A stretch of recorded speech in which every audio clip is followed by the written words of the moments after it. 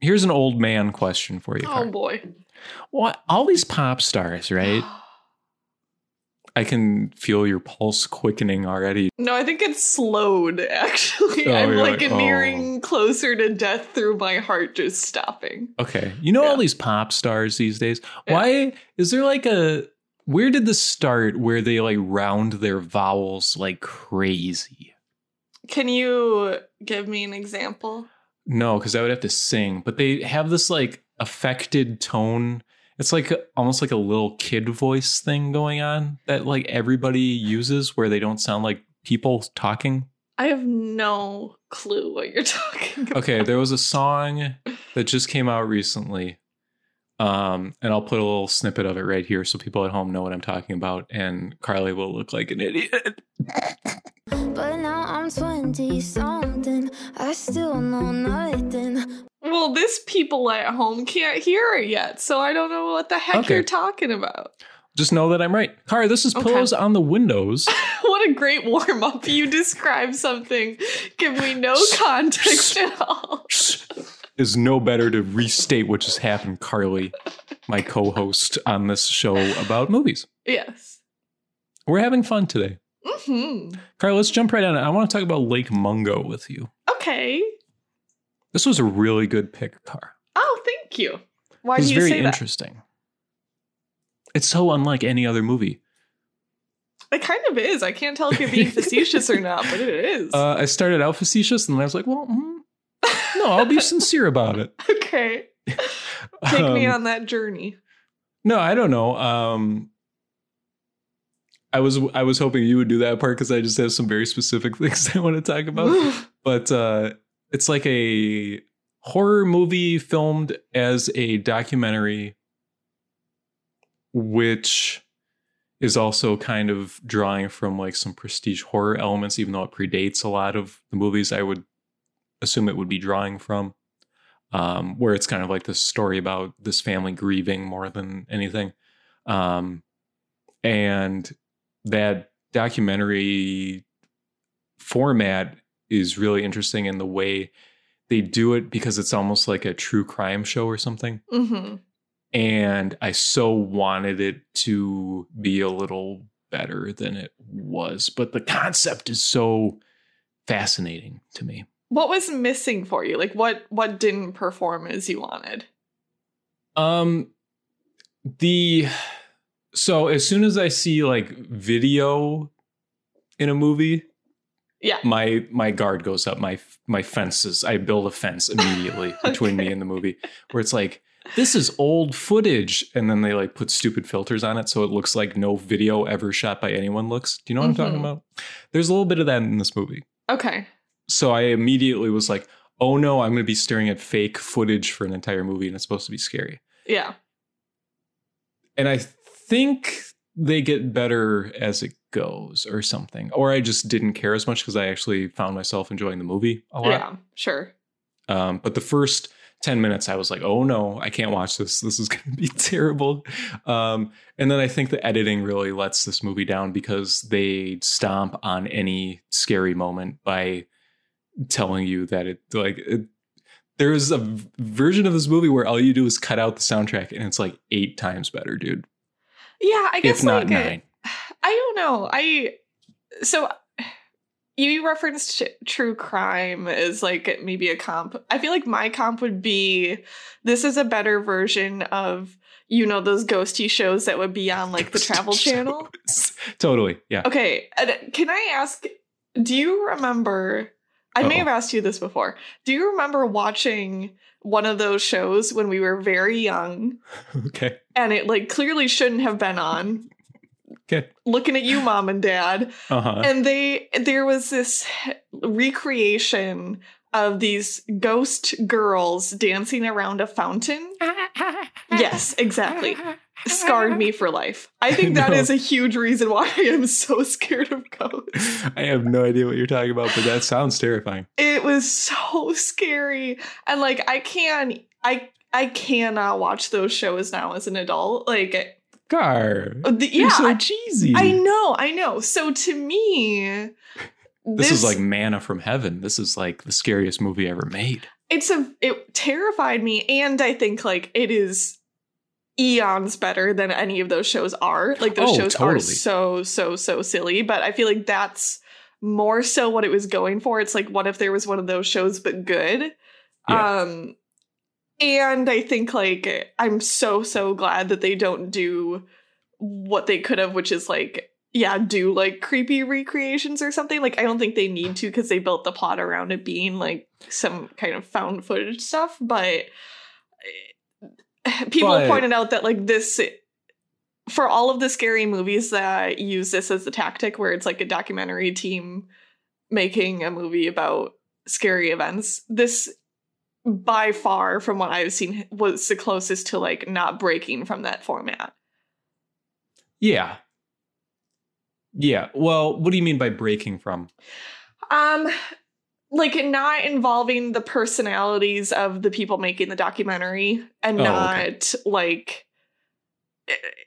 all of it is retroactive. So like there's nothing in the documentary that like feels that's scary because it's happening to right, the exactly, crew or something. Yeah, right, totally, yeah. But at the same time, don't they kind of break the format by having recreations of things that supposedly already happened? Well, I'm glad that they broke that, I guess.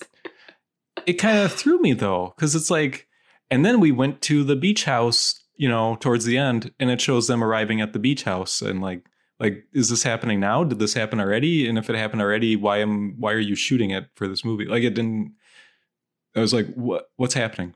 I guess I'm assuming that the documentary crew came in right after things started happening, and then like are following the journey thereon.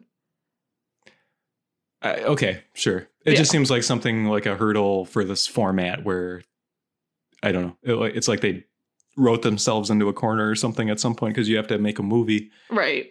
But also present this as like something that happened that you're covering. So it's like, yeah. That kind of rubbed me the wrong way. But just this idea of ambiguity in media. Yeah.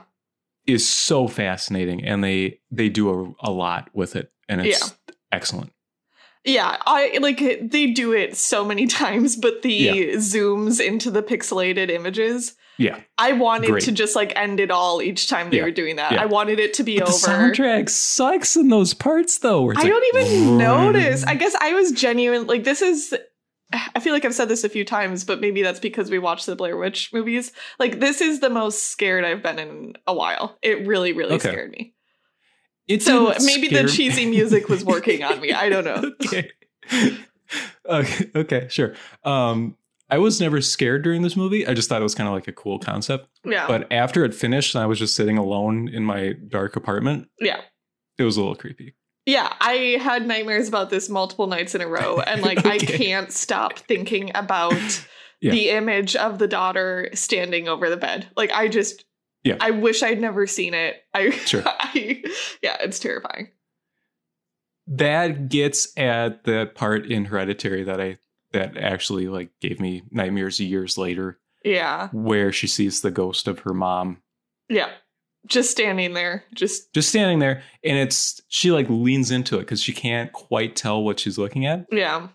That stuff freaks me out, because that is the kind of thing where you look over at your window at night and there's a face there or something. That's that's that primal fear that gets to me. That's like the good Tucker horror, I think, is just like looking over and something's there that you don't expect. And I think this is so excellent too, because with the exception of the ghost that is haunting the girl who ends up dying, like it's not a malicious force. Like I think that's another huge difference between this movie and a lot of scary movies, is the ghost that is haunting this home is not doing anything. It's literally just existing there. Yeah. But it's still so unsettling. Yes. Yeah. Mostly just like that concept isn't, well, Again, I don't think ghosts are scary because it's such a stupid concept. But it's more... I guess I'm more interested in kind of the story they're trying to tell more than the ghosts being scary. Because even when I think they try to make the ghost scary, I don't think it works necessarily. I I guess I don't know why it doesn't work. And I don't know why it works for you, I guess, the 30th time they do it necessarily. It's more interesting, I think, some of the other things that this movie gets into, like the really interesting thing that happens when the mom goes to therapy and she starts to connect to something that happened already. Yep. In a really interesting way. I'm trying to talk around some of the like spoilery stuff going on towards the end of this movie, but as well as kind of the thing you mentioned where this girl is being haunted by a ghost and it leading to her death, but it's not quite what you would expect, I guess, towards the end. All of that was super interesting. And both things I feel like I'd never seen quite like that before. Like, I agree. I think those are the two just like standout concepts that totally set this apart from other movies like this. Like, yeah, the moment where, like you mentioned, the mom is like taking you through a moment that becomes important in the movie later. It just like, I think that's why it's so, they can get away with the 20th shot of the ghost is like, it feels so real. Like, it feels like if there were ghosts and this happened, it would play out like that. And that would be the psychology of it. And this is how people would handle it. You know what I mean? Yeah. Totally. Which I think is like, that has it in common with Hereditary, where like, I think one of the scariest parts to me in Hereditary was the seance, and you're watching Toni Collette like actually react to how a human would probably react to a spirit being around. You know what I mean? Yep. And it's just so terrifying. Oh my God. Yeah. Yeah. They're like really well acted, I thought, for what it is. Seem like super real people. Yes. Like the kid, the teenage boy acts like I expect a kid that age to act in this situation. Yeah. Like completely. And I think it's really nice. Like there's some family drama that happens there, and that could so totally be played up and like made into this whole tryst that like ruins this family. Yeah. But it ends up being like more just like how a normal family would react. Like, oh, well, something bad happened. I guess we have to move on. Like, moving on. Yeah. What did you think of it being a weird recreation of Twin Peaks? I guess I don't know. It's such a strange, like, it's not key to the movie and they don't mention it at all, but there's like so many parallels to Twin Peaks that it's like they knew what they were doing, right? I feel like it's just more referential than it is like any sort of recreation, which it goes against what like every person who reviews this movie on Letterboxd says. But yeah, I mean, they had shots of a girl who had been drowned, and there's a shot with the last name Palmer.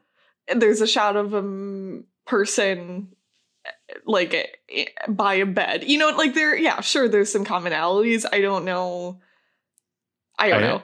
I think the last name being the same kind of tips that over into this is like a reference. This is drawing from that in some way. I didn't even realize they had the same last name. Yeah. I guess. And like the whole thing with like the therapist has a tape of them talking, and then there's the drama about the tape of them talking before it over. Like there's a lot going on here. Yeah, I guess I forgot a lot about Twin Peaks too. Yeah. Part of it, yeah. Yeah, and I guess like the girl's inner demons that we find out are kind of similar. Yeah. Yeah. I don't know. I guess like I don't feel any way about that. Yeah. I don't know. Like, I think it's fun when people make homages or references to things, and then beyond that, I don't really have an opinion. Yeah. I wouldn't say it colored my viewing either way. Really. Yeah. It was just like, oh, that's weird. Right. I guess the last thing I just want to say is I think the cell phone footage towards the end is so creepily done and so realistic to what that would look like. This, as much as I am kind of frustrated by the format and stuff, some of this movie is just like, how has nobody done this before? How is this like, this is so perfect. Oh my God. I'm getting so afraid thinking about it. It's so scary. And like, it just really feels like all of this could happen to me in real life. I don't know. For me, it's less that, I guess, and more just, I guess I have this fascination with how your brain will fill in the blanks when, say, there's like heavy compression on a cell phone video, or you're listening to like white noise or something. Like I used to listen to white noise to go to sleep, and I would hear not talking, but like you can feel your brain almost trying to turn this into something that makes sense to you. Right. And a lot of this movie is that, but then they kind of like twist it a little bit maybe, or it's not exactly what you expected. And that's all just like, oh, this is so good. Yeah. Yeah. I think like, I don't think it's like a 10 out of 10 movie, but I think if you want to watch something that's like scary and of good quality and maybe try some stuff that you haven't seen before, I think this is exactly it. Yeah. Yeah. I don't think I will very often come across a movie like this where I've never heard of it, and it has this awesome idea and it actually executes it like almost perfectly. And it's like, that is great when that happens. Yeah. And it's so funny because I think it succeeds a lot because they showed a lot of restraint in some areas. Like they could have just gone all in a way that, again, like I think a lot of other found footage type or documentary type horror movies do. And then they also like completely lack restraint. Like the 20th pan. I don't know. It's just such an interesting balance. God, it's great when, well, no more spoilers, I guess. Okay. I thought the end credits were unnecessary.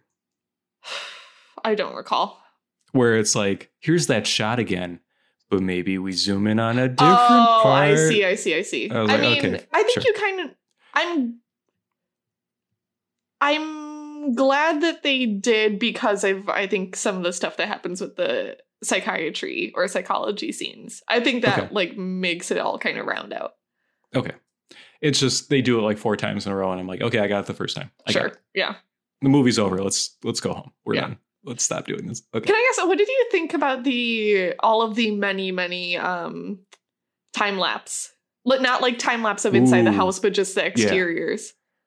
Yeah.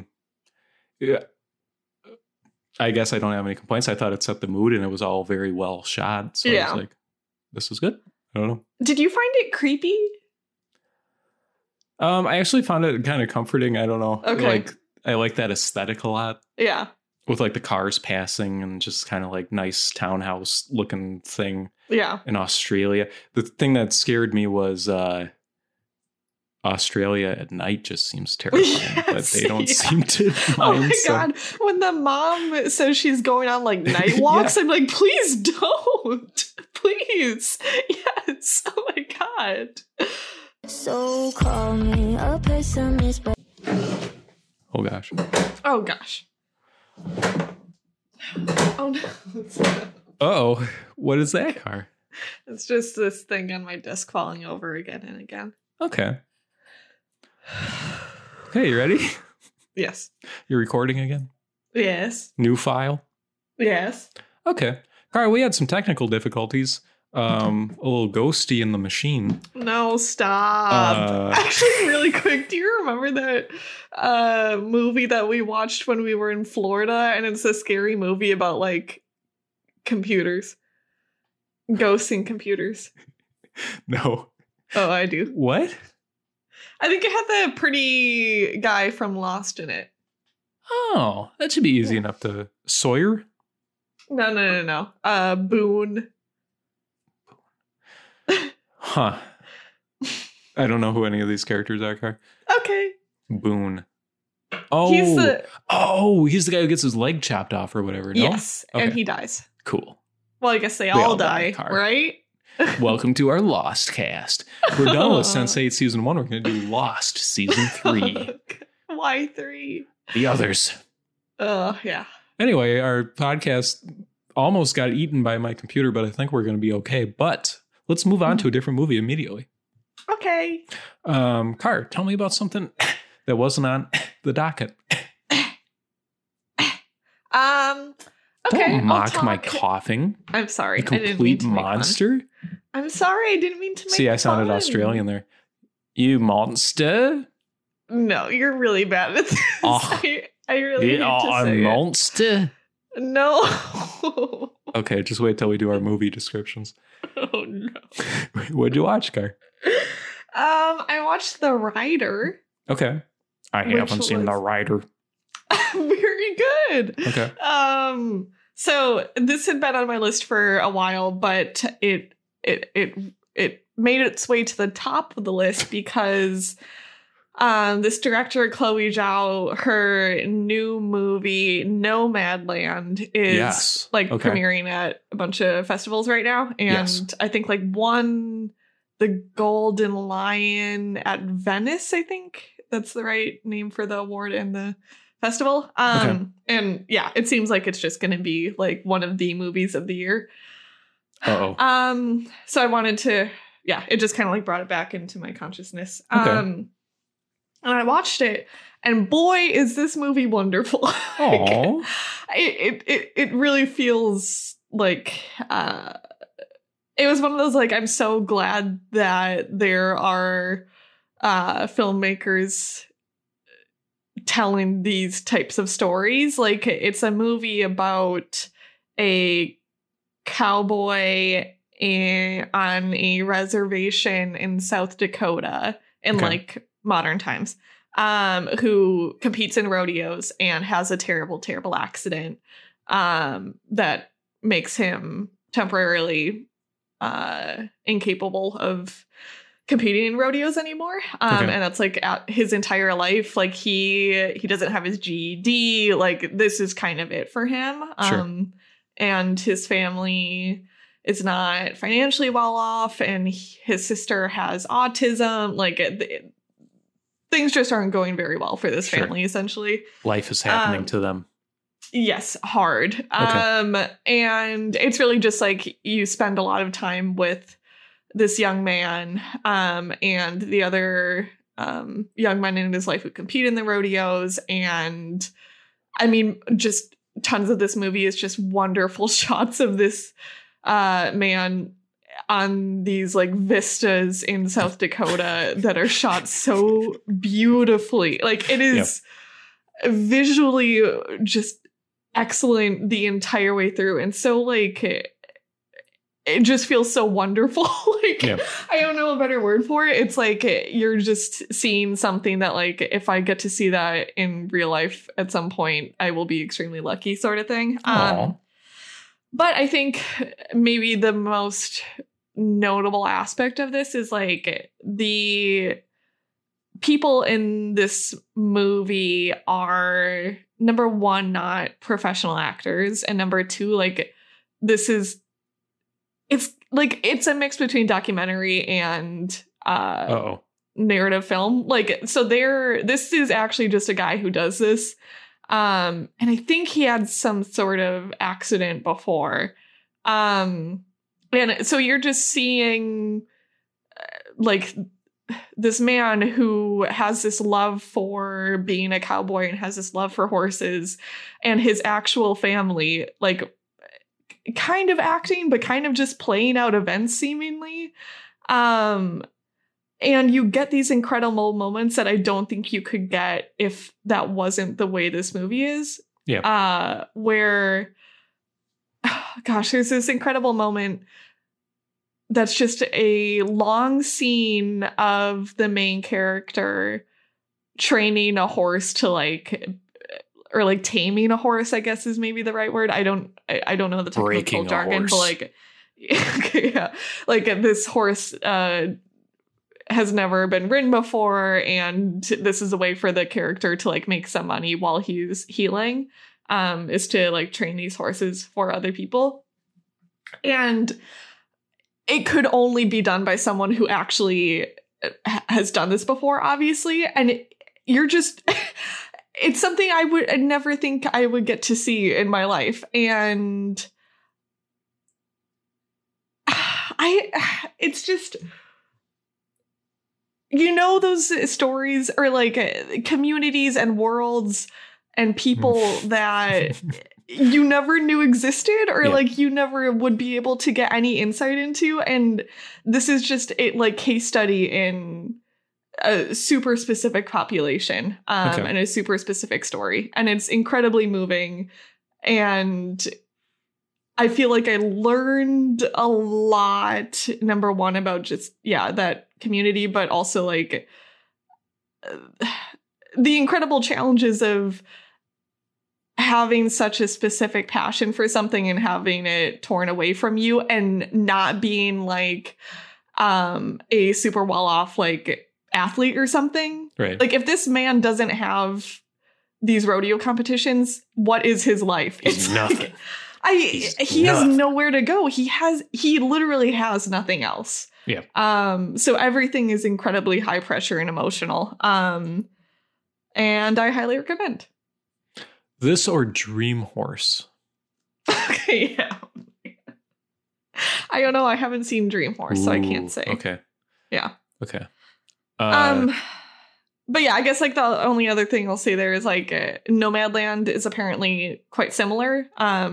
Although Frances McDormand is the main character in Nomadland, obviously she's not a nomad. But a lot of the surrounding cast in that movie are apparently just like actual people in that situation. Oh, okay.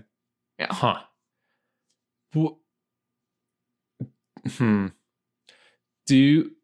I'm trying to wrap my head around the thing you said about them not being actors or it being a documentary in some way. I guess I don't like the director had them recreate what happened and then filmed it. Is that what you're saying? No, I think it's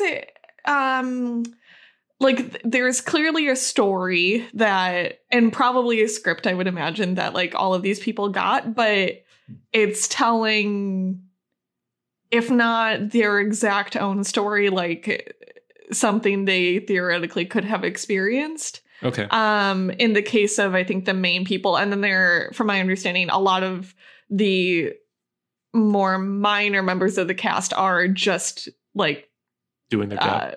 Yeah, exactly. Okay. Like the shot of him training the horse was just like, oh, he knew how to do that, and they had some time with this horse and sure, film it.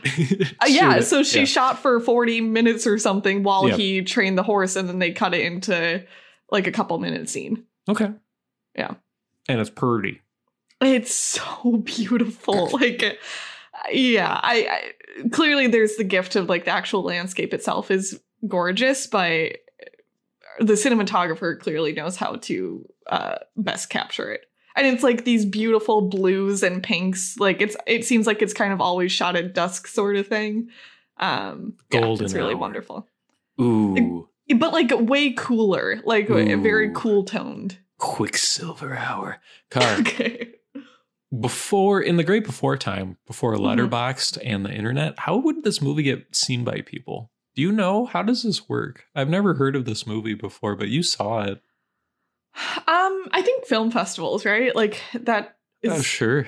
a huge avenue for movies like this. And like, I forget who the production company is, but like, yeah, if it plays at a festival and in A24 or something of the like snatches it up and they market it, then it gets seen by a ton of people. Okay. Now, Yeah.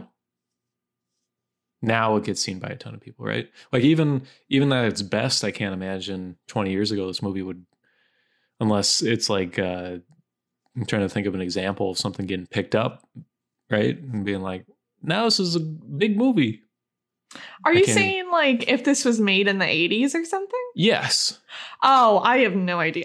Because I'm sure movies like this were made in the 80s, but are they just lost to time now? Or I'm sure like there's copies out film there. journalism and stuff like yeah, I'm assuming it was a smaller community seeing movies like this. Like Sure. that's right. One of the wonderful things about the fact that there are streaming services is like normal people can actually watch these and hear about them. Or for me, just like, oh, this director has a new movie out and now I can know, exactly what movies he or she has made in the past. And I can go see if they're good and watch them or not watch them. It's it's a huge gift like for everything that's going wrong in the film industry. Yeah. Streaming services are an incredible thing. We love you, streaming services. Bye. Thank you, Fandango. Thank you, Fandango Now Plus. Thank you, Disney Plus with Mulan, which did really well apparently and made a ton of money. So everything is good. Everything's fine. I might go see Tenet soon. Don't tell anybody. Oh, wait. Can I ask really quick? Do you know what else this director is making? Have you heard about this? Oh my God. No, you're kidding. They're making the movie based on... Car, I don't even know who this is. How would I know what they're worth? Because this is kind of within your realm. She's Speed making Racer 2. Eternals, The Eternals. The next Marvel, or one of the next Marvels. I love that I'm that person of the two of us where I would know what that is. Because, Well, Car, I have true. no idea what you're talking about. Are you serious? What's the Eternals? I don't know. Well, They I probably don't live a long freaking time, know, though. dude. There's probably like a fire dude or something, huh? I think it's like I believe that's the Superheroes. one where they have like an entirely new, they're bringing in an entirely new set of characters, and I think it takes place in space. Odds of this director getting fired at some point and replaced by Ron Howard. Go. Oh God, no. Okay. No. I don't know how it's Hi. I don't know how it works though. Like she is so bare bones, like Yeah. focused on real people. I don't know. I'm interested. I don't know that I am. I guess I've been led down this path too many times now where I can't get excited about someone who knows what they're doing being involved in Marvel or Disney in any way. Yeah. Because what are the good ones? Well, Thor, right? Isn't that? It was fine. I'm sorry, that was kind of aggressive. It was fine. Holy cow. I just don't think Thor Ragnarok is good enough to justify people getting excited whenever a director comes in that is not, whoever is directing all the bad Marvel movies or whatever, right? I mean, I truly can't tell the difference between a good and a bad one, so I have no perspective. Yeah, exactly. That's kind of what I'm saying. Like, even if you have somebody who knows what they're doing and has style or something to it, maybe there's a couple more colors in the movie or something. Or like somebody's clothes are funky in some way, but it's not like they're going to make a not Marvel movie. It's going to be the exact same thing. Yeah, I'm sure the amount of creative control they have is not So a lot. So what's the point? I don't know. Because they work for less money or something? No, I mean, in the best case, like if we're optimistic and hopeful, maybe they tell a story not from the perspective of like a nerdy white dude. But I don't know. We'll see. Like, I'd rather be optimistic about the Eternals than pessimistic about the Eternals. You'll never see that movie. Yeah, that's a good point, brother.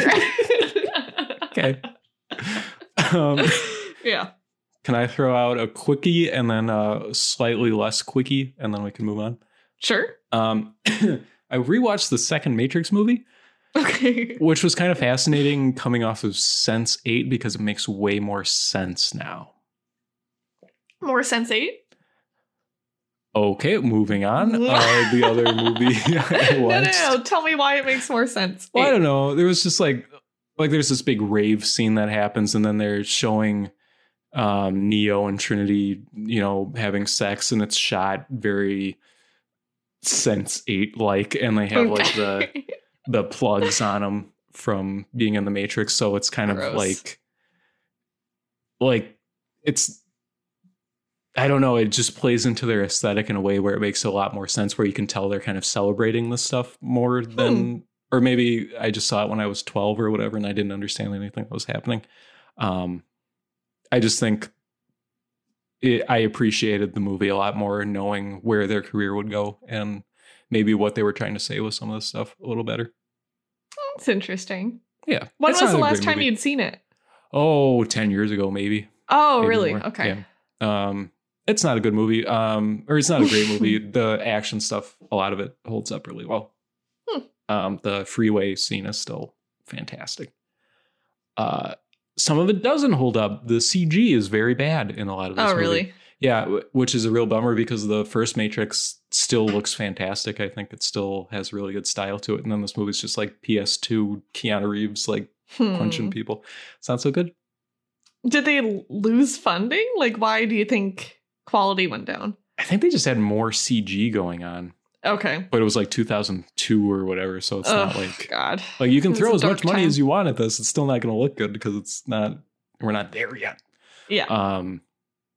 But on the opposite end of the spectrum, Car, I watched Rango. Right. I saw you watch this. So good. Yeah.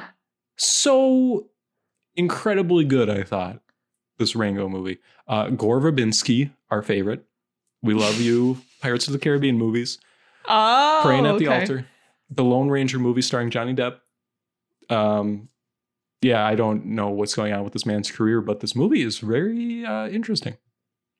It feels to me, Car, like if the timeline had fractured and at about A Bug's Life, movies had not become, or CG movies had not become kind of codified in the way they are, or like the rule book had not been written.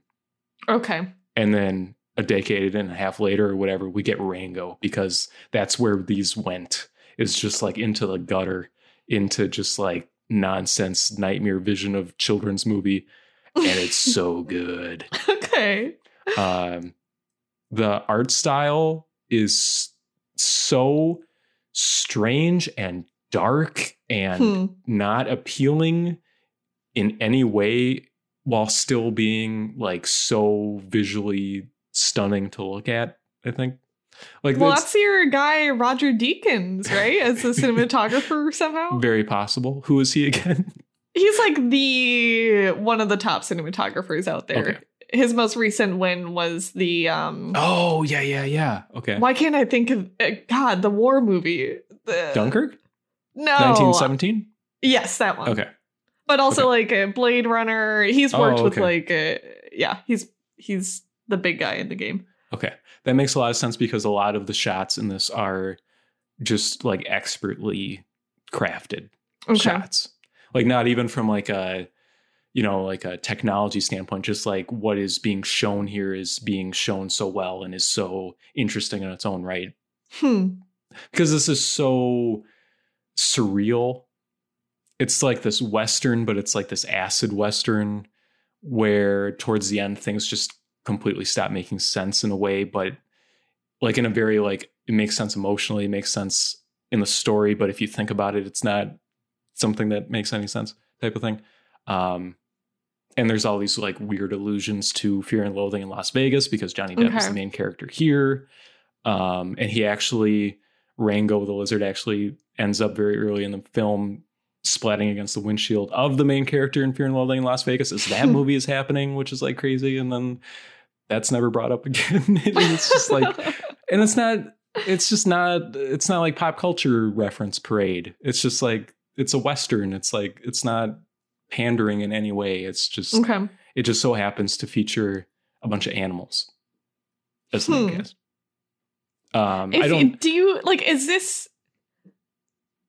Do you think it works as a kid's movie? No.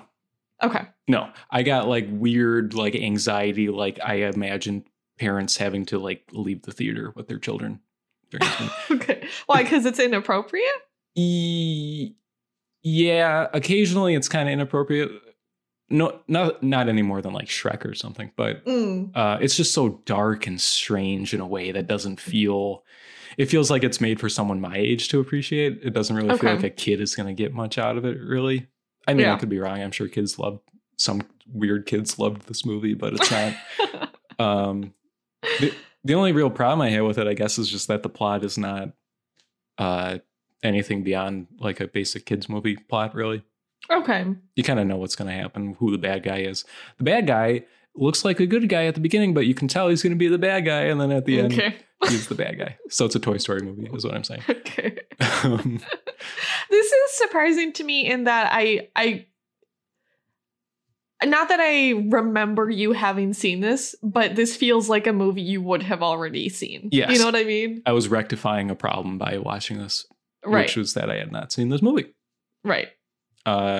Really glad I did. Fantastic soundtrack also, I must say. Ooh. It's What, just like a good score, or is it like yes. pop songs? Nope. There is Okay. some like Flight of the Valkyries stuff going on, but otherwise it's Hans Zimmer doing kind of like this deep fried Western kind of thing where it's like kind of got like a little bit of a Tarantino thing going on where it's not straight up Western music. There's a lot of like drums and like rock guitar going on, but it's like super good. And it's That's fun. there's this band of owls following him around, and they're like the oracles or whatever, and they're like, and then Rango went to the town, and they're all playing their instruments, and there's like music on. It's really good, Car. Oh, It was fun. I think really- I'll watch this. I don't know if you would like it.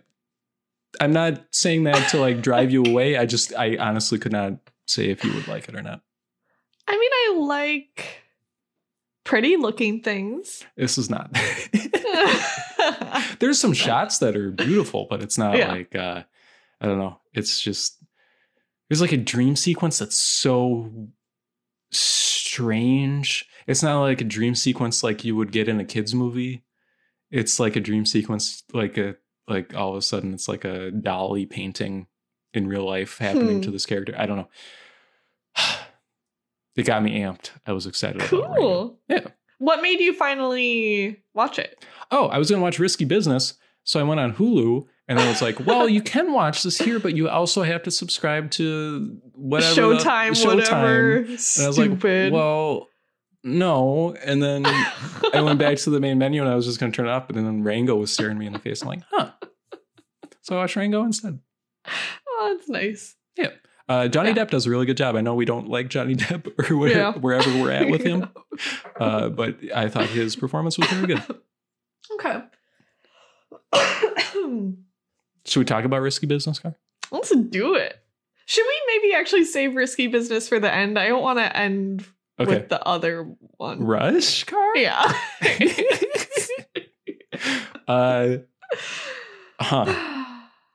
This was such a throwaway thing too. I was like, Car, maybe sometime we can watch Rush. And then I saw that you watched it and I saw that you gave it like 1 star. And I was like, all right. Tell me This about is Rush. one of the worst movies I've ever seen. in my Oh, entire it's life. not that bad. Yes, it is that bad. The first half is that bad. It's irredeemable. It is. Once they get the really- women out of the way, then it really takes off. This, I can't. It is so. Like, this makes me angry. It really Can you does. describe real quick what Rush is? Rush is based on the true story of what the 1970s. You sound so angry. Sorry. That's some freaking thing. I don't know. Race cars, whatever. 1976 Sure. F1 World Championships. Is that accurate? Yes. Okay. And it's about these two F1 Rivals. drivers who are rivals, and one of them is this Austrian man, Niki Lauda, who plays by the rules and is like very methodical in his racing. And then his rival, played by Chris Hemsworth, Mhm. is this like rock star, playboy, crazy. I'm drinking because I'm dark. Right. Yes. When you describe it, Womanizer. Car, Yeah. it sounds so good. How could this be bad? Well, yes, this is one of the many reasons this movie makes me so angry is because this is clearly an incredible story. Oh, in real life, you mean? Yes. Like Ron Howard threw it in a bag and stamped on it and then presented it as a movie. He somehow took something that is so compelling and like such a specific look at human nature and complex relationships and made one of the worst things I've ever seen in my life. It is frustrating. Go off, Car. Go off. Tell me one good thing about this besides the story. He doesn't get credit for the story because it's it a happened. true story. Yeah. And that is the only thing going for this movie. It was cool seeing old F1 cars. I don't think he gets credit for that. Okay. That's fair. Because by making this movie about this time and these people, there were going to be old F1 cars in it. I suppose. It looks. This is one of the worst looking movies I've ever seen. Absolutely. Totally. I don't understand. Okay, number one, yes, there's like the Instagram filters over absolutely everything. No one mentions it either. I don't know. I've never seen somebody mention the fact that this movie has an Instagram filter put over the entire movie. Yeah. Well, okay, this is the other really befuddling thing, and maybe this shouldn't make me so angry, but I cannot for the life of me fathom why other people seem to like this movie. No, I know. This is like well-liked. Insane. Like, yeah, right. Like people who aren't even like F1 people. Yeah. They're like, oh yeah, I'm not really an F1 person, but I just love Rush. Yeah. With Chris Hemsworth. Yeah. I don't get it. I don't get it. Anyways, okay, so yeah, the visuals here, like they're just putting filters over everything. And then it's super annoying because if you're taking the opportunity to like shoot close-ups in racing scenes, wow. Probably some really cool stuff you could shoot there. No, instead we'll cut every literally 0.5 seconds to just another close-up shot of the car at a weird angle. Oh my god. Yeah, the racing is not... This is just a general thing, I guess. Like the Williams documentary, I thought was way more thrilling, both as a human tale and also like racing action. Like it did everything Rush was trying to do like way better. Okay. And like none of the budget, I'm sure. And and they had to use actual footage. Like they didn't have the benefit of millions of dollars to shoot this however you want. Right. Ron Howard's dream shot of this car exploding is to be like really far away and kind of just like looking down at it. And there's a filter over the screen, so you can't really tell what's happening. It's like if at every fork in the road of, okay, we need to make a decision. I am Ron Howard. I'm the director. There's the right choice and the wrong choice. And he always chooses the wrong choice every time. Car. Yeah. You know what my favorite thing about F1 in the 70s was? What? When you would go to a race and there would be a guy standing there who would say, you know what? Men love cars and women are like cars. Women like men because they're close to death. Like I'm sure F1 drivers sat around and spoke like movie lines at each other instead of like working or whatever they were doing. Well, right. I don't know. I can't say if any one part of this is the most egregious part, but perhaps the last like 10 minutes is it, where you're getting this like moment where these two men with this complicated history are coming back together, and like you're getting to see this is like their time for resolution. Yeah.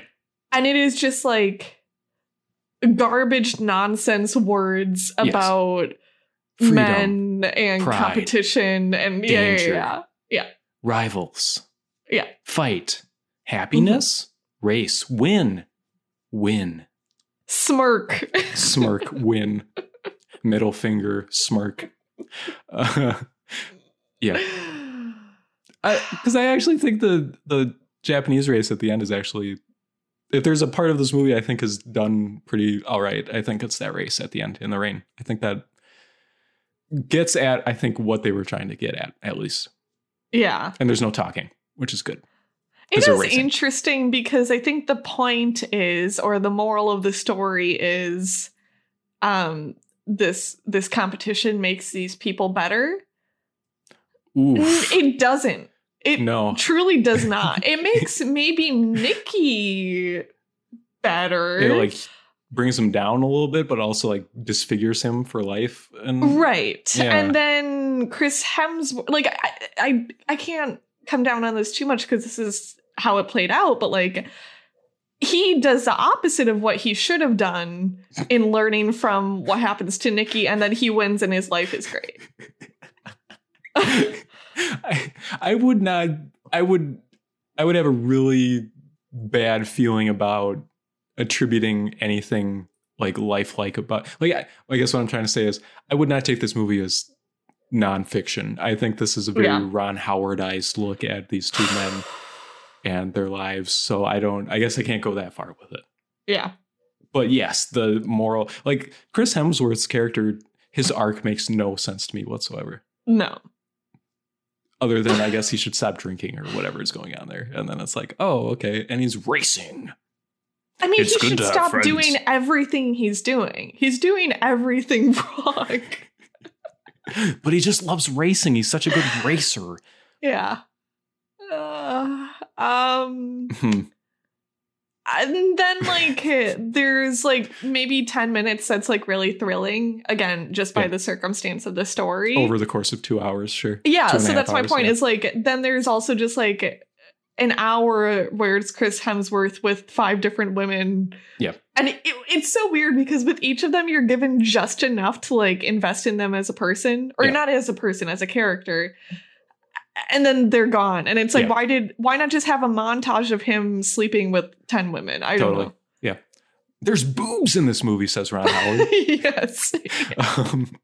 It's like if Almost Famous introduced Penny Lane and had her topless, and then her character just disappeared for the rest of the movie. And it was just about like boys in the band. I can't understand. I don't know. I got nothing. I guess I kind of liked Nikki driving the lady home from the party. I thought that was all right. Like there's banter, I guess. Yeah, that's maybe the strongest point in the script, I guess. Oof. Oof. I love Daniel Bruhl. Yeah, he's great. He was great in that role, I thought. Yeah, as much as you can be in this movie that is a dumpster fire, but yeah. Oh, wrong choice of words is a not good movie. Very good. Yeah. It was kind of fun to see a athlete that like I could really get on board with. Okay. Like I think Niki Lauda seems like a really cool person. Yeah. Like I was with him the entire time. I was like, yeah, he's doing all the right stuff, I think. Yeah. That was kind of cool. I guess I never put 2 and 2 together, but yeah, he was around as recently as a couple years ago. And people, when he passed, there was so much reverence for him. It was like huge. And I had no real understanding of who he was, but yeah, it makes more sense now. I wonder if this movie would be a lot better if it was just focused on him. Like you could bring in the Chris Hemsworth character as like the foil. But are you? Yeah, because he's the foil, really. Yeah. Is Nikki. Is it supposed to be like, is Chris Hemsworth supposed to be cool in this movie? Like, am I supposed to be like, oh no. Am I supposed to be envious of this like garbage person as he just ruins his own life and those of others? I think so, because the movie doesn't care about him doing things wrong. Yeah, the nurse kisses his gaping wound that he has in his stomach. I didn't like that at all. Whoa. I really didn't like Did you that. like the American Psycho where he's like having sex with the flight attendant and he's like staring at himself in the mirror? Like, what is going on?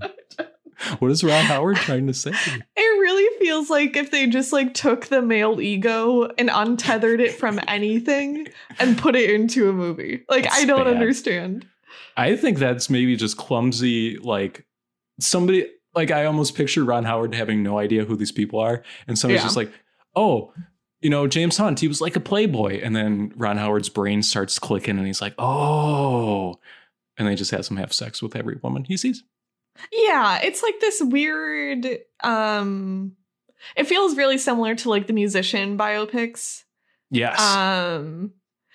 But then like way worse, because I think this story is more interesting than a lot of those stories. Sure. Yeah. I really hate just how biopics always feel like they're smushing people's lives into the one arc you can follow in these movies. And then which is why I think that if it was focused on Nikki, it would be so much better, because it's the antithesis. He is so straight-laced. He's just like focused on doing the best at his job. He wants to be really, really good, and everything he's doing is focused on that. Yeah. And then something awful happens, and it's not because he was doing drugs. It's not because he was a womanizer. It's just like by the nature of the sport. Right. Yeah. Oh man. Yeah. I don't know, Car. I don't want to go out on a positive note, but I just thought him after the accident getting back in the car was terrifying, and I thought they kind of portrayed that well. Where it's like really claustrophobic and like, you get out of that car, Nikki, what are you doing? You shouldn't be there. Yeah. the blurry effect was actually, I think, really effective. But then it's so weird because it's like the whole movie it just blurry. disappears. Well, and like he's like so struggling to even see the racetrack, and then he like passes a car and you lose that completely and everything's fine. He's back on track. Nikki's really yeah, but his vision didn't get better. No. I don't know. Cara, I have a final question for you about Rush. This or Speed Racer? Oh. Can you remind me how long Speed Racer is? Oh, it's like an hour, I think. No, it's 45 like 3 minutes. hours. No, it's not 3 hours. It just feels like it. Yeah. I don't... Do you mean in quality or I would want to watch? Whatever. It was a joke question. Well, I'll answer it for reals. I think quality Speed Racer, but I don't think I don't want to watch either of those movies again, but I think I'd rather maybe watch Rush again. Wow. I don't know. That's ice cold, Car. Ooh. Well, I can feel it from your... The visuals are really hard for me on Speed Racer. It's like one of the best looking movies ever, and you're comparing it to Rush. I know, but at least like Rush just fades into nothing. Speed Racer like hurts me. That's the point. Okay, let's move on. That's the point. That's excellent. Risky Business. Yeah. Okay. Yes. Car, this movie's insane. I could never in a million years have told you this is what Risky Business was about. I thought it was about Tom Cruise having fun teenage adventures. His parents are out of town. Yes, I have a theory that like no one under like 2% of people under the age of 30 have seen this movie. Yeah, sure. And everyone's just thinking about the fun dancing scene when he's in his socks. Which is like the first minute. Right, yeah. And then it's gone. Before anything insane happens. Yeah, I had no idea that this was the plot of Risky Business until like a couple of months ago. Yeah. I went in fresh and I was repeatedly like, what? Yeah. And then it would just keep escalating and I was like, what? Yeah. Huh. Yeah. It's an all right movie though, I think. I had so much fun. Yeah. I had just an incredible amount of fun. I think there are some really excellent things happening. Okay. I think it's also there's some bad stuff. Sure. Morally, maybe. Yes. I would agree with that, Carly. Yeah. I don't know that there's a great lesson coming out of the movie. I would hope not, Carly. Young Tom Cruise is great. Okay. He's fine. He's fine. I think he's awesome. He is so Tom Cruise, though. I can't get past it. It's like looking at an alternate universe Tom Cruise the whole time, and he just talks like Tom Cruise and he walks like Tom Cruise.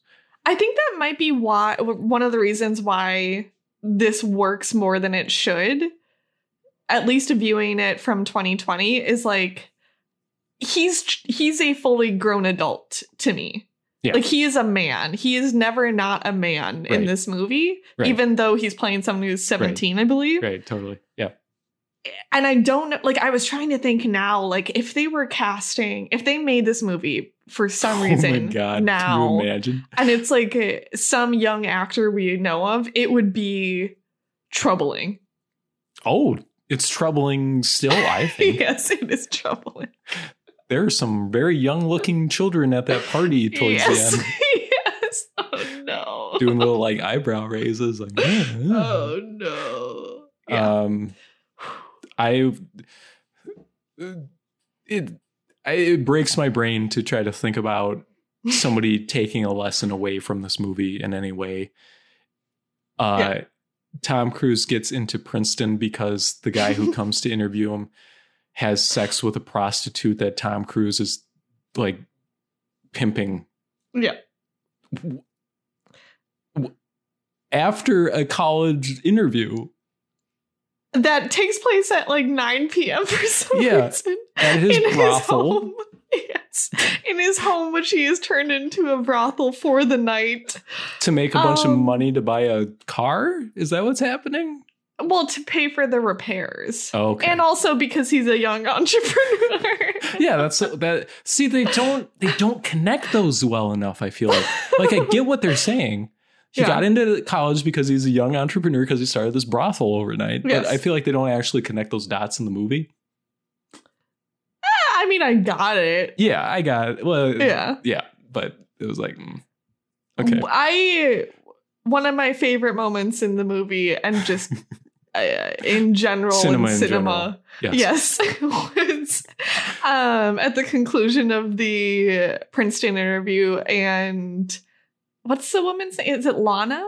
Yes, sure. She asks him how to go, and he's like, well, it's University of Illinois. I was so happy. Shot. Yes, it was so fun. That really felt like it didn't belong in there with the rest of the movie. No. It was shot so differently than the rest of the movie. It was very funny, though. Yeah. I mean, speaking of the way it's shot, this movie is cut above what I expected from 80s teen comedy thing going on. Totally. I can't put my finger on what it is about the way it's shot and the way it looks, but it looks wonderful and like artistic without like feeling out of place. Can you say that again? I was coughing. It feels not high concept. It feels like more artsy than it needed to be, but it also doesn't feel like it doesn't belong. Right. There's like weird POV shots all of a sudden. It's like, okay. Yeah. But it's like, oh, okay, sure. Yeah. That's how this movie looks. Okay. Yeah. I'm like cycling through all of the crazy scenes in my head. Yeah. Like the entire last sequence where it's just these two people trying to have sex on the L.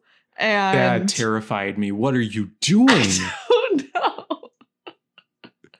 God. Yeah. They got diseases before they even started doing anything, Car. Well, and there's men staring at them. He's like eating a chip. And then they just take the poor guy off of the train and put him on the bench. That's mean. They wanted to have sex on a train for some reason. I don't know. Yeah, she has a thing for choo-choos, as Joe Pantoliano or whatever says. Well, it's like probably licking his lips or something. Mm-hmm.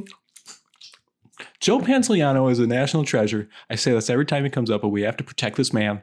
Yeah. He's a beautiful man. He plays the same character in every single thing he's in, and I love him for it. It was a fun surprise to see him pop up here. You ruined it for me. I'm sorry. He looks young and old at the same time. Constantly, yeah. In every single role. Like, Bound is like, what, a decade after this? And he looks like he's 40 years older in that movie or something. It's crazy. Yeah. He was great. I mean, Rebecca De Mornay, I thought, was excellent in this film. And then there's like parts that just don't hit for me because it feels like it is just like an 80s teen comedy. Like what? Like the end where it's like very Ferris Bueller, where the parents are coming home and he's got like all the furniture into the house. And it's like, okay, sure. There are so many Ferris Bueller parallels here. Yeah. Oh, totally. Like all of the car stuff. Yep. Chicago. Right. The house is like exactly the same as the Ferris Bueller house. Yeah. But this predates Ferris Bueller, I would think, right? Yeah, you're probably right. I mean, I don't mind the parallels either way. It's just so like, someone literally accidentally pushes their dad's car into a space that they shouldn't. Tom Cruise's like gesticulations during that are excellent. He's like, the keys. Oh my God. Yes. Yeah. That was good. And that's one of the cool moments is like the shot of him in front of the car from the perspective of like inside the car. I thought was really cool. Yes. That's a very memorable scene, mostly because of the way it's shot. Yeah. I would say. And then it falls into the river. Yeah. And it's also shot really well where it's genuinely like super distressing, not just because of the car, but it seems like he's in danger. Oh, totally. I'm like can he do that as a person? Right. Is that something a human could do? Yeah. Turns out, yes. Something Tom Cruise can do. God bless you, Tom Cruise. Great soundtrack. Mm-hmm. like instrumental. mood. Yeah. Tangerine Dream for some reason did this soundtrack, which is craziness. But it's just like everything feels, how do I explain it? Like everything feels good in a way where you notice it. Yeah. Do you know what I mean? Yeah. Because it's not sanded down like some of these movies are. There's like, it feels like an outsider's perspective on 80s teen comedy, which is right. an insane thing to say about a movie, but risky business. There it is. One more like scene or shot I want to call out Absolutely. is the it's so strange. Like the scene where Tom Cruise and Lana hook up for the first time. Sure. Is so weird because it's shot like there's French doors blowing open and wind coming in. Yes. And that's very confusing because there's been several scenes leading up to that have been like a fantasy in Tom Cruise's mind. Okay. So I thought that was fake. I thought that didn't happen. And it's like such a weird precedent. Yeah, well, yeah, I guess so. And like maybe that's the point, but it was really like if you're going to have multiple fantasy scenes right before that, maybe don't have the actual scene be like a dream. I don't know. It's hard to kind of get your footing at the beginning of this movie because it's kind of all over the place. Yeah. I would say the entire movie. Like it never feels like one normal thing. No. It's like, oh, this is happening now. Interesting. Yeah. Tom Cruise, why are you in this restaurant, I guess? And then she's there and now, okay. And then there's a car chase. Excellent. Okay. I have a question. Yes. Do you have a favorite piece of clothing or outfit from this movie? Oh, his like jean shorts. Yep, of that's course. It. That's exactly it. That he's always like thumbing. He's always like playing with the pockets or whatever because he's nervous, I guess, about something. Yeah. Yes. The clothes are really good. Yes. I thought De Mornay's outfits were all really good. Mm-hmm. And that's all I'll say about that. What fun. What made you pick this movie? I don't know. I mean, so yeah, I guess I heard, I forget where, but a couple months ago I heard like, oh, that Risky Business is actually about Tom Cruise as a teenager running a brothel. Sure. And I think I'm just like digging into the old Tom Cruise more, or young Tom Cruise, I guess. And I think it's a rich text. And I want to keep digging into. I enjoy all of them so much. I don't know. He's so electric in everything. It's so fun. Can we close the loop for next time and watch Days of Thunder? Sure. Yes. Have you seen it? Mm-mm. Excellent. Okay. Have you? No. Okay. But I feel like that is the culmination of everything we've talked about in this podcast. Okay. Cool. Okay. Should we move on to upcoming films? Yes. Or not. Last time I did this, the computer crashed, so bear with us. Let me open. Okay. So basically, there's nothing super exciting coming up. You say that every time. No, last time there were two exciting things. You didn't even know how many movies were coming out last time. Yes. Okay. I guess the ratio here is there are 5 things coming out in the next week, and I'd heard about 2 of them before. Sure. The one coming out, what would this be on Wednesday? September 23rd. Okay. Is the Millie Bobby Brown Enola Holmes movie. No one knows what you just said, Car. The 11 from Stranger Things is the sister of Sherlock Holmes. Thank you. You translated it into Target for me, so now I understand. Okay. Excellent. Maybe this is fun for some people, but I have no interest. God, Car. I'm sorry. Maybe idiots will like this movie. I don't know. It seems like maybe it's meant for like teens. I don't know. Then I'll love it. Okay. Are you gonna watch this? It's on Netflix. Woo.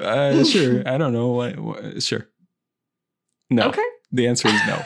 Okay. I really believed that you were going to for a second there. I feel like last year I would have for some reason. Like in the lead up to like end of year stuff last year, I might have. Yeah.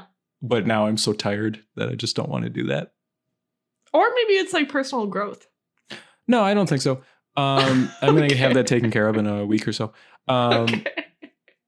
I also think I think the main thing is I've completely lost the plot, even though we do these extremely helpful upcoming movie things of what has actually come out this year. So I feel like I'm so far behind the curve that I don't want to spend, one of my precious movie watching times watching Enola Holmes.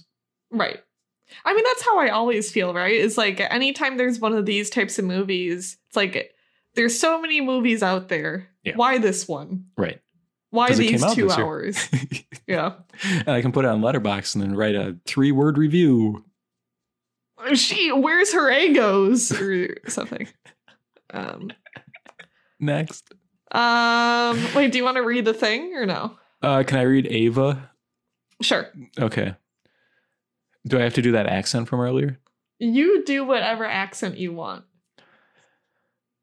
An assassin becomes marked for death. Death. Oh no. By her own black arms. I need to stop. Next. It's Atomic Blonde, but starring the other lady. Jessica Chastain. Yes. I heard it's not very good. But also Colin Farrell's in it. A mark of quality for sure. For sure. Always. After questioning orders and breaking protocol. Yeah. You said you'd heard this was good? No. Okay. Not good, I've heard. Yes. Okay. I was going to be confused because when I looked it up, I saw bad things. Yes. That's kind of a bummer. Sure. I don't know. Sure. Why? Because I like the people in this, and I'm always down for like a fun spy movie. I just wish it was good. I feel like we have not had a fun spy movie in a while. I don't think Atomic Blonde is a fun spy movie. I think it's a gritty, like, it's not fun to me. No, that's true. Yeah, I would agree with that, even though I fiercely love Atomic Blonde. No, I like Atomic Blonde. I just don't think it's like, this is fun spy hijinks happening. It's like, yeah, her choking someone with a telephone cord for like 5 minutes and then heck yeah, dying or something. Cool clothes. Okay. It's true. What was the last fun spy movie? I don't know. Mission Impossible, probably, right? Whatever the last one was. Yeah, but it'd be more fun to think of one outside of like Mission Impossible. A Bond or a Mission Impossible. Yeah. Get Smart featuring Anne Hathaway and Steve guy from Carell. The Office. Yeah. That's probably it. That's such a weird answer. Car, tell me about Kajillionaire.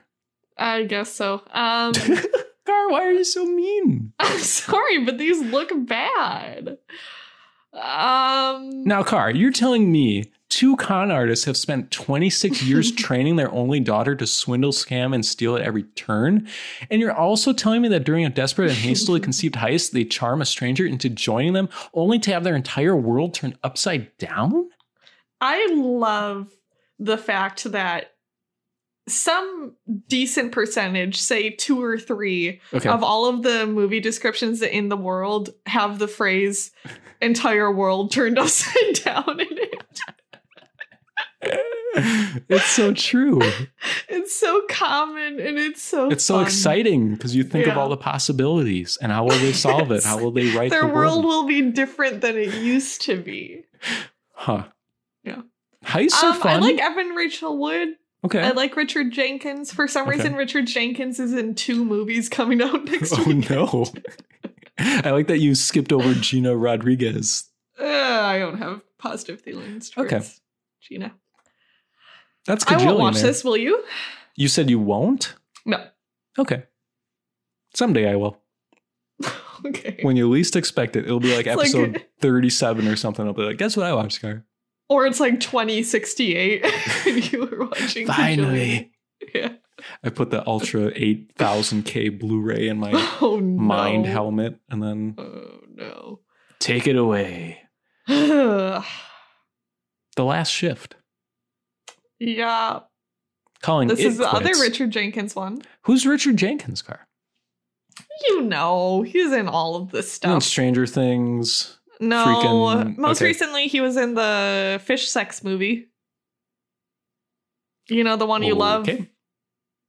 Fish sex. Shape of Car, Water. you're being so mean tonight. What's with you? I'm feeling Is something feisty. Car, you got a lot of vinegar in you today. Oh my god. The Last Shift. Car, calling it quits after 38 years. That's a long time, Car. An aging fast food worker trains his young replacement on the graveyard shift at Oscar's Chicken and Fish. Now, that sounds like a pretty good movie, Car. It has the woman I really love from High Fidelity in it. But Oh, Joan Cusack. no. I like her as well. I like Joan. Yeah. I don't like John. Oh, well, they're both in High Fidelity, so Yeah. buckle up. Ugh. Any Last Shift thoughts, Car? This doesn't sound... I can never tell if these are like what... Because you just give me the plot description and it's nonsense. It's always nonsense. So I can never tell like what caliber of film I'm like this could be like this really like bleak drama, you know? Or it could be like Adam Sandler's in it and he's like, I'm an old fast food worker. This seems like some version of... I watched a trailer for this. Thank you. And it was like some version of like a mumblecore type thing. Oh, bye. I guess maybe mumblecore. It's like in that same vein of like a small indie that's just kind of like a sweet story and maybe a little silly. Yeah. What about LX2048? This is... You wrote no over here, Car. I see. Yes. Yeah. I tried to watch the trailer for this and I couldn't even make it through that. Absolutely Can not. you please read me the description? Okay. A terminally ill man tries to secure the future of his family in a world where the toxicity of the sun forces people to stay inside during the daytime. Can you describe the problem one more time? Specifically, what's wrong? Toxicity of the sun. Excellent. Forces people to stay inside during the daytime is like a 4-year-old describing what's happening. The sun is toxic. You have to stay in during the daytime. It was so like in one of the quick scenes I caught in the trailer, it was so much like I Am Legend, where it's like, oh no, we have to get back inside before the like shot of the sun moving across the ground. Yeah. Okay. Yeah. That's silly. But it looks really bad. Like really, really bad. Okay. It's on VOD. It's on VOD. There's a lot of like weird future technology in it. Okay. There's like a lot of red lasers and stuff. Ooh. Car, I don't think they can put bad movies on VOD. I'm pretty sure that doesn't happen. So I don't know where you're coming from on this. But I will watch LX2048 and report back next time. Yeah. Okay. Car, we're not going to be around for the next episode. Ruh-roh. God willing. But we'll be back 2 weeks from now. Mm-hmm. I guess. What should I watch between now and then? Well, we're watching the Tom Cruise. Yes, Days of Thunder, of course. Rubbin' is racing. And then I didn't mean to do this or to like create this pattern. I keyed your car. No. Oh. But Is this like a Jacob's Ladder of movie recommendations, Car? No. Are we watching Jacob's Ladder? I actually thought about putting that on the list. Yeah. But no, not at this time at least. Out of Sight, the J-Lo and Clooney.